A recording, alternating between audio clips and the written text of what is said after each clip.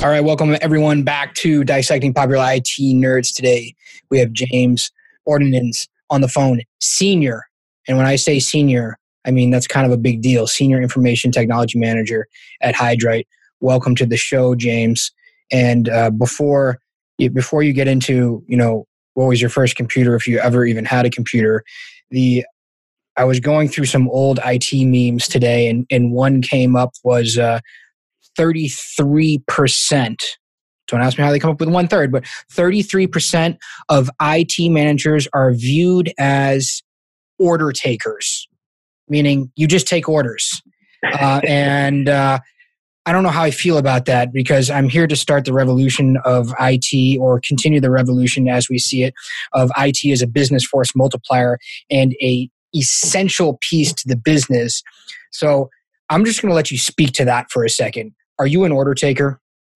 Yeah, great question, and thanks for having me. The short answer is I think that's what we've been for a long time, and we're trying to grow out of it, right? So we had previously worked for Caterpillar, big yellow machines and that dig holes in the ground type of thing, and we spent a lot of time at Caterpillar trying to come around to the idea that, yes, we're not just order takers. This is not a McDonald's. You don't come to the window and tell us what you want and we deliver it. And really trying to be a consultant and a consultative approach with the business to come and say, what's the best solution, not what's the solution you're requesting. And that's not to say that the business doesn't come up with some really good solutions. They definitely do. But I think even the smartest, finance and purchasing resources tell you they are not technology experts most of the time. And so what they're really, what we find is what people are really looking for is a solution, not necessarily a tool. So they want the function, but not necessarily specific to, we need to use this or use that. So, Can we expand on that? Because that's the word solution, I think, is a very, it can be deep. I think there's a lot to that there, because I've heard multiple IT leaders, and I say leaders, people that are in a fast growing company that is publicly traded, or growing really, really fast, hundreds of end users a year, a location, maybe a new location every quarter, this type of thing. And I've heard IT managers say, I'm looking for a solution. And I don't know if that word, do you think that word's going to ring true with a lot of other IT directors, IT managers, CTOs out there? Well, I hope it does. I mean, so the way I think about it is in terms of solutions, right? So if I'm a business user and my job is I need to run this organization and I need to make money for, whatever it is that I'm doing, whether it's services or manufacturing or whatever.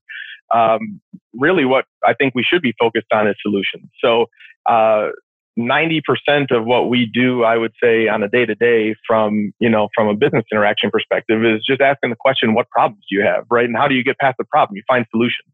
And so that doesn't necessarily mean that, if I say, well, my problem is connectivity, that doesn't necessarily, lend itself to one particular thing. It could be a suite of things. It could be many tools. But the goal is, how do we solve the problem so that the business can do their job better? I think one of the things I find and we find within the IT organization is sometimes we lose sight of the fact that in most cases, IT is a service center. They're a cost center, right? So we're there to help the business make money, however it is that they do that. And we, in some cases, depending on your industry, IT might be the product, but in mine, IT is not the product. So we need to help support the product with whatever those solutions are.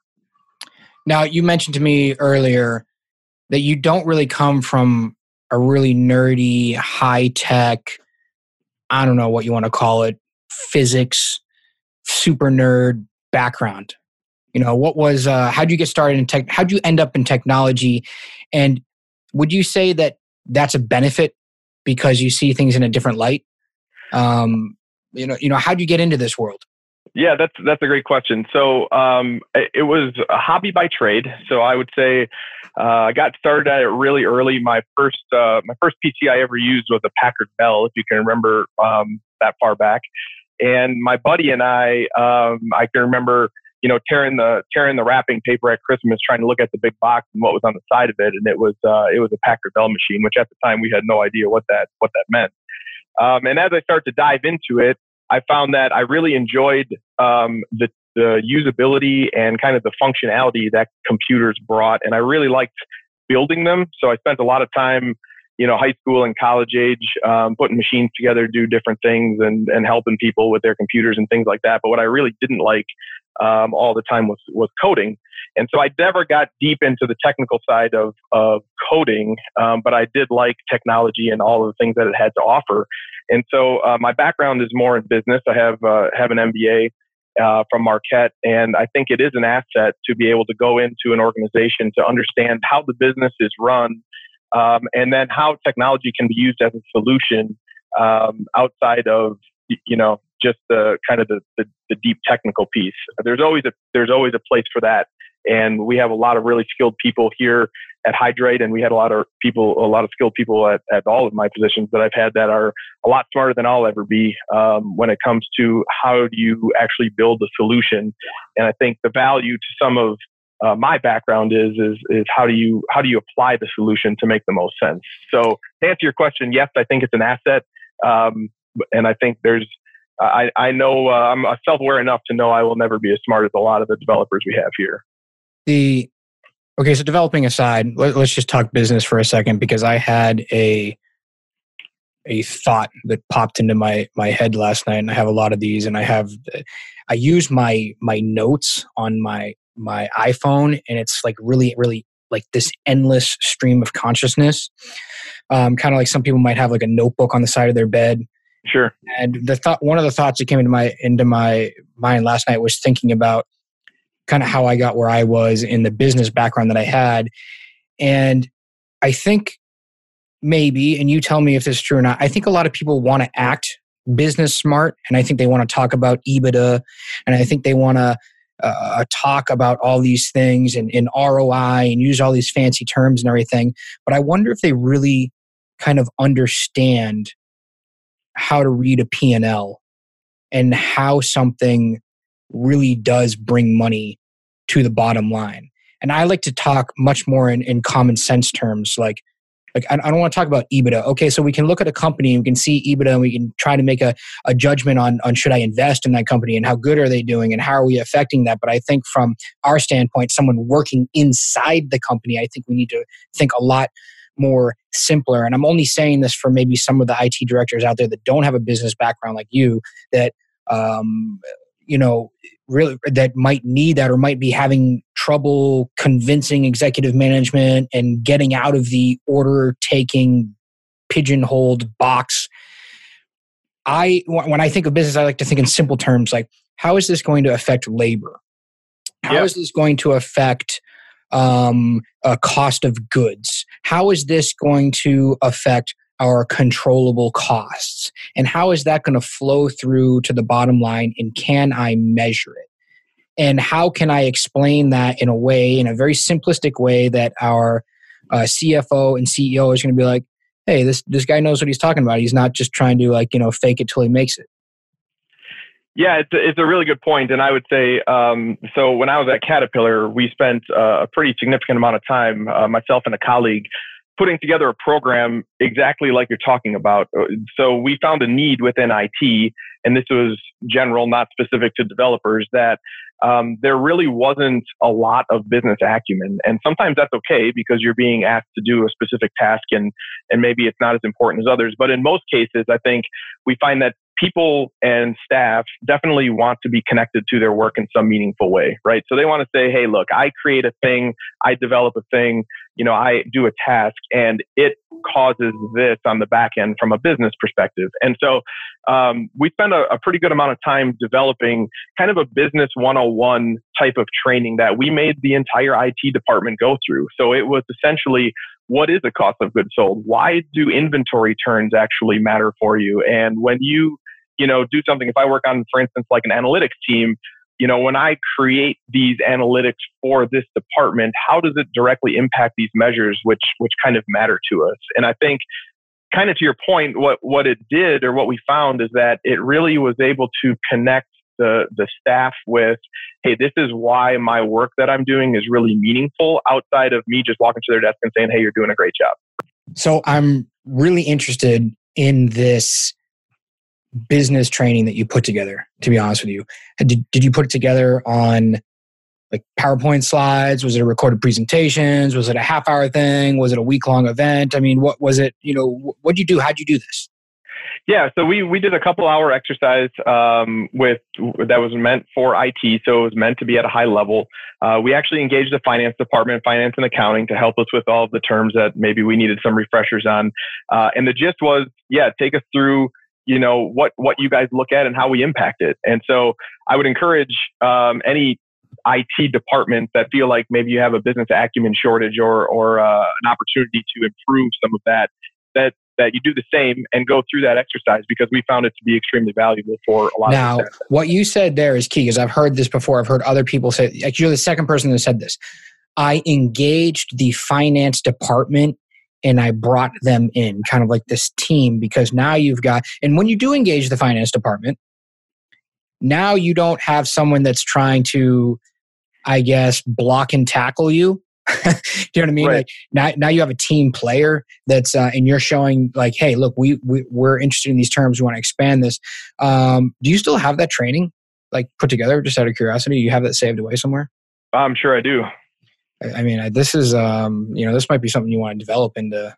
We might want to develop this into a nice little white paper or article or something like that, because I think it seems like something that could be very, very useful, if not, churned over again. And just an idea.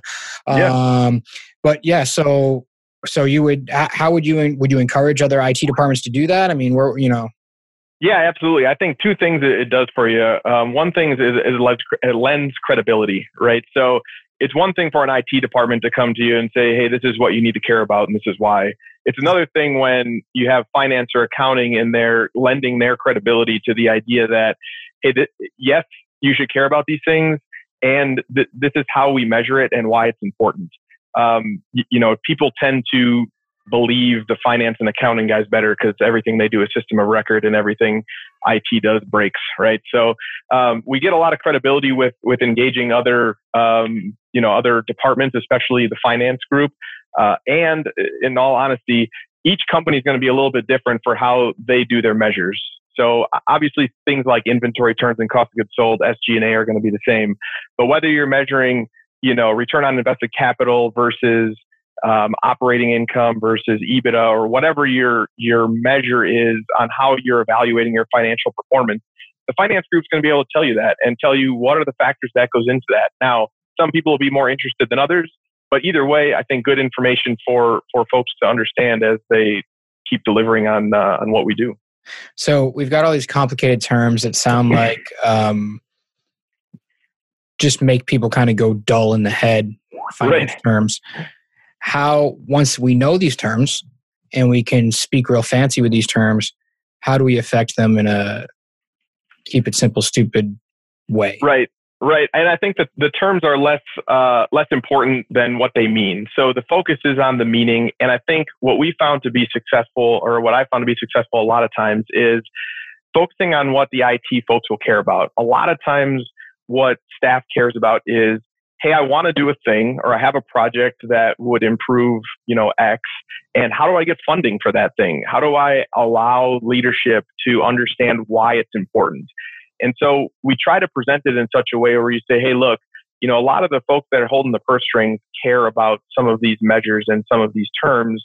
So you need to understand them at a high level. But really the reason you need to understand them is to help yourself, because a lot of times, if you're staff or even if you're mid-level management, you may not have your own budget to work with where you get to make those decisions. You might have to go ask for money for projects, for initiatives, for programs, whatever it might be. And these are good ways for folks to understand, hey, look, if I want to get this thing done, then I need to approach it in a way that my leadership will understand, and doing it that way. There's always going to be room for, project charters and six packs and business benefit. And you need to be able to, or we kind of preach that you need to be able to speak it in not only the technology terms, but also in the business terms. It just made me think of where we waste a lot of money. Marketing. Go to the marketing department. Let's attack marketing. Let's attack them. They waste money on this and they waste money on that. How much return did we get on the baseball event? How many customers did we get out of that? And how much money did we spend on that? And how much money did we spend on XYZ Expo? How many deals did we get out of that one? I just see that. I see money get spent on all kinds of insane things. And I think we could use that as leverage for IT to say, hey, look at how much money you spent on this. And if you gave me that money, then maybe I could get you some hard dollars on a return on that. And IT will know that by speaking with various different departments and creating, I'm not saying to create a war with marketing, I'm really not. That's probably like the worst thing you could go do. But to understand where money is spent, maybe make friends with all these departments and show that like, hey, if maybe we should throw a little bit of marketing dollars over here because I'll get what I want, but we'll also leverage that into a way where we can bring more money to the bottom line. Yeah, exactly. And we both know, and anybody listening to this should know, more than anybody, there's not unlimited funds, right? So as we prioritize what those things are, exactly like you're saying, how do we make it easy for the people that are making the decisions to make that decision and say, yeah, if you can spend $1,000 here, you can spend $1,000 there, but guess what? The $1,000 here for us is going to get you a heck of a lot more bang for the buck. And that's what we're trying to promote is that mindset of, yes, it's fun to go do things, and we absolutely need development and delivery, and that's always our focus within the IT department. But there's another aspect in there that's really important to understand related to how we communicate that value that we're bringing there. And a lot of times that requires some development. Not a lot of folks come in automatically because I love technology. Now I understand how to communicate why it's important. So it's an interesting exercise for folks, and we find it to be pretty valuable. Okay, so do you have a communication training also? Good question. Short answer is no. We do not have a communication training. So a lot of times it's been seat of the pants, right? So it's we have tools and templates like anything. If it's Six Sigma or Lean or whatever mechanism that organizations use as far as their standard communication, but there's a lack of communication training in that regard as well. So yeah, we're giving them maybe 3/4 or half of the tools that they need, and the other half is to kind of go figure it out. But that may be an opportunity for us as well. Yeah, those tools can be overwhelming, all the different certifications and everything like that. But what are you getting at in general? Like when we go to communicate something, let's look at it this way. Where does it go wrong? Where do you see a lot of people going wrong and making the mistake in their communications? What are they doing? Yeah, good question. So the biggest thing I see is they never ask for what it is they want, especially with IT folks in general. And this is a vast generalization. We tend to, or depending on your role, you can be kind of sit behind the desk and I don't really engage, and I kind of type on my computer all day, or you can be kind of I work with the business directly and I go out and I'm a very engaging person. And depending on your role, a lot of times what I find is as IT in general, you come to a meeting and you know what you want to ask for, but you're never willing to ask for that. I went through that a lot early in my career as well, where it's like, hey, I thought I presented this great case and you should just understand what I'm asking for, versus flatly saying to somebody, hey, look, this is what I want and this is why. I think that's a big gap we find quite a bit now that I try to coach. I know I try to coach a lot on that. So you're saying people come to a meeting, they present all the problems, they present all the issues that they're dealing with, and then they just expect people to know what the solution is, back to solution again? Yeah, kind of. Or the other thing we find is, hey, I've presented you with these problems and here's one of 5 solutions. And the reality is we don't need 5 solutions. We need one solution. So tell me what the one is that we're going to go do. And then I'll make the decision on it, whether or not we're going to go spend the money to do it. And so sometimes I think, it's a confidence thing. Sometimes it's a communication thing. But the reality is a lot of IT professionals are the expert in whatever their given field is, whether it's networking or development or whatever.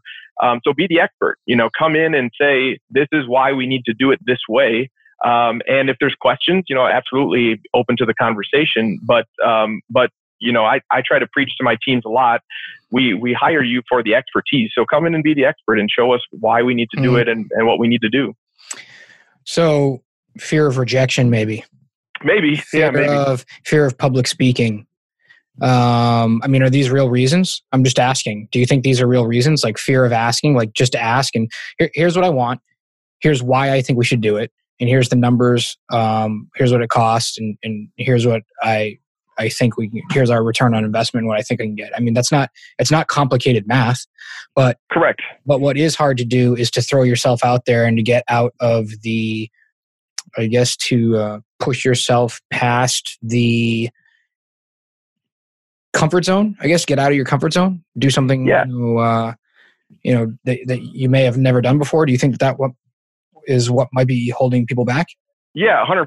And I mean, outside of a couple IT folks that I've ever met, you included, not a lot probably have a really good, strong sales background, right? So they don't know what that means to go sell your idea, sell yourself. And it brings us back to the original question, related to now I'm blanking on the original question. I had a really great point in my mind and now I'm forgetting, so I'm messing up your podcast. It must not be that great. That's all. Get ready to fail and fall on your face. I can remember I had 2 kids at the time, and I was doing really, really well in the retail world as like a store manager. And I just didn't want to make $40,000 a year for the rest of my life. So I decided, I guess I need to get into sales, and this Cisco startup hired me. And I can remember, they're like, you got to go out and hit 55 doors a day, and you got to get past these gatekeepers and get ready to get kicked in the teeth and rejected and blah, blah, blah. And I was like, okay, I've got to go do this. It's my first day. And so I picked like my wife's OBGYN. I'm like, the first door I'm going to hit is a place that I know with people that I know. And, I'm just going to pick something like easy. And then I'm going to go down, whatever it was. It was like small business to business sales. And, I was terrified. I was like clammy hands, walking in, stuttering, didn't know what I was doing. I felt like I was having an anxiety attack. And I totally just sounded probably like the stupidest person ever. And like as fast as I could get out of that place, I ran out of there. Yeah. And I came to the point, and I was like, I stood outside and I was like, look, here's the deal. Like, you quit your job. You know what I mean? Like your family's on the line here. So like, you're going to either like force yourself through this like fear of rejection, and you're going to force yourself to like either get good at this and like keep failing forward. And I had all these, I had all my mentors and everything telling me fail force, just keep doing it. Everyone starts off this way, tongue tied, scared, blah. Everyone starts off that way. And I just kept forcing myself. And now I don't even think twice about it now. So now these things are like second nature, and I'm expecting, IT guys, you got to go ask for what you want, get in there and, present this, and this, and it's easy. It's not easy. No. It's definitely not easy. And I think the point that came back to me from before was, I think it relates back to the earlier conversation we were having on order taking, right? So if you think about it, if I'm an early career IT person and I'm just coming in and I'm a technical resource, where am I usually starting? It's usually going to be in the help desk, or I'm going to be an analyst, or I'm going to be somewhere on that line. And historically, those positions and even above those positions have been, like you're talking about, order takers. Is it the right thing? Probably not, but that's kind of the reality. And so if you're used to every time someone comes and asks you for something, it's just like, yes, when can I do it? Yes, when can I do it? That kind of thing. Then you're used to saying yes, but you're not used to hearing yes, right? So you need to kind of change that mindset a little bit and be willing to ask for those things too. So I get it. And you're right. It's definitely not easy. It's just something that we all try to work better on. Or get used to hearing no, I guess. Yeah, that's the alternative. I guess the best thing is to hear no. And I used to, I went all the way up to become, like at the time I became like the top rep in Denver. I went from like bottom to the top, right? And got really into, I think what it was that I knew kind of the business acumen standpoint. So I knew when I spoke with business owners, I knew how to really, really help them. I really did know what affected their bottom line. And when you know how to help other people make money, when you know how to help other people just in general, like, make their business better and make their life better, they'll listen to you.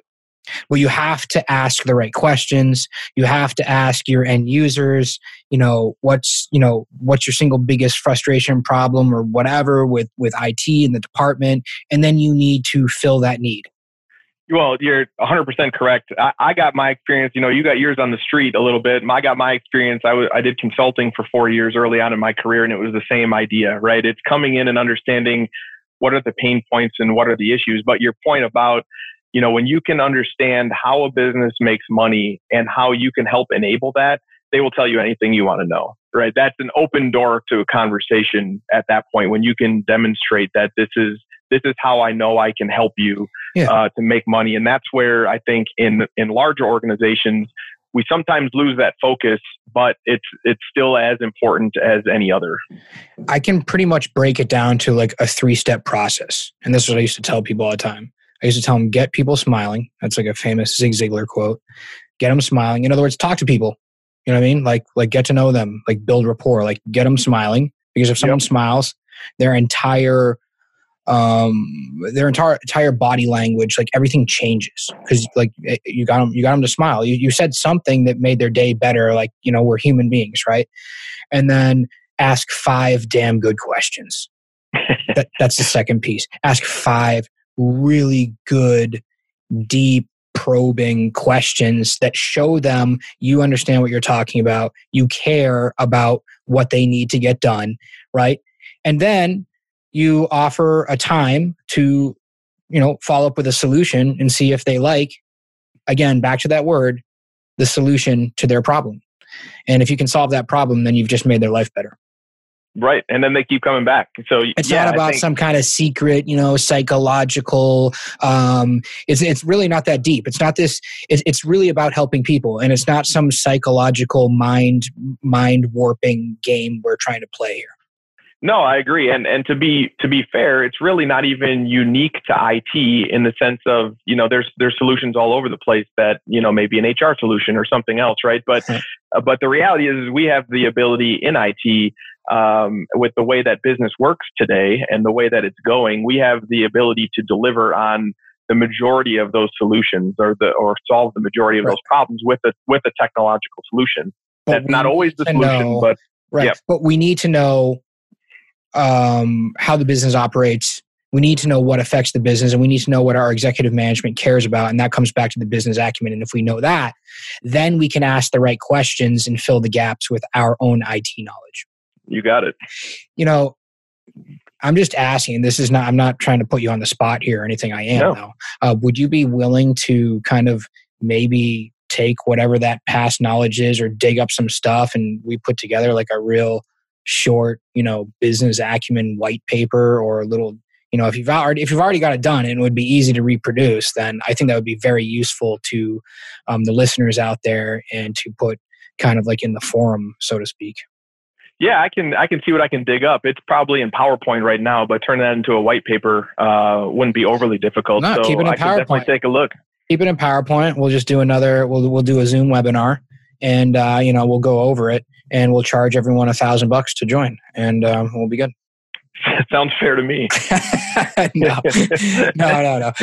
Man, it's been super awesome having you on the show. If you had one piece of advice or anything to send encouraging piece of advice or whatever it is to send out there to the listeners, what would it be? Yeah, I think just the rehash of the conversation, right? So understanding what the business needs, understanding the wants, and going and having those engaging conversations with your business partner to understand what they are. Don't assume that we always have the right answers. Be a listener and understanding, I think is the biggest thing. So there's a million more things to go into that, but as a theme, that would be my general one. Be a nice guy and listen to people. Ask them what their problems are. Exactly. Like you said, it's not super complicated. Yeah. Awesome, man. Thank you so much.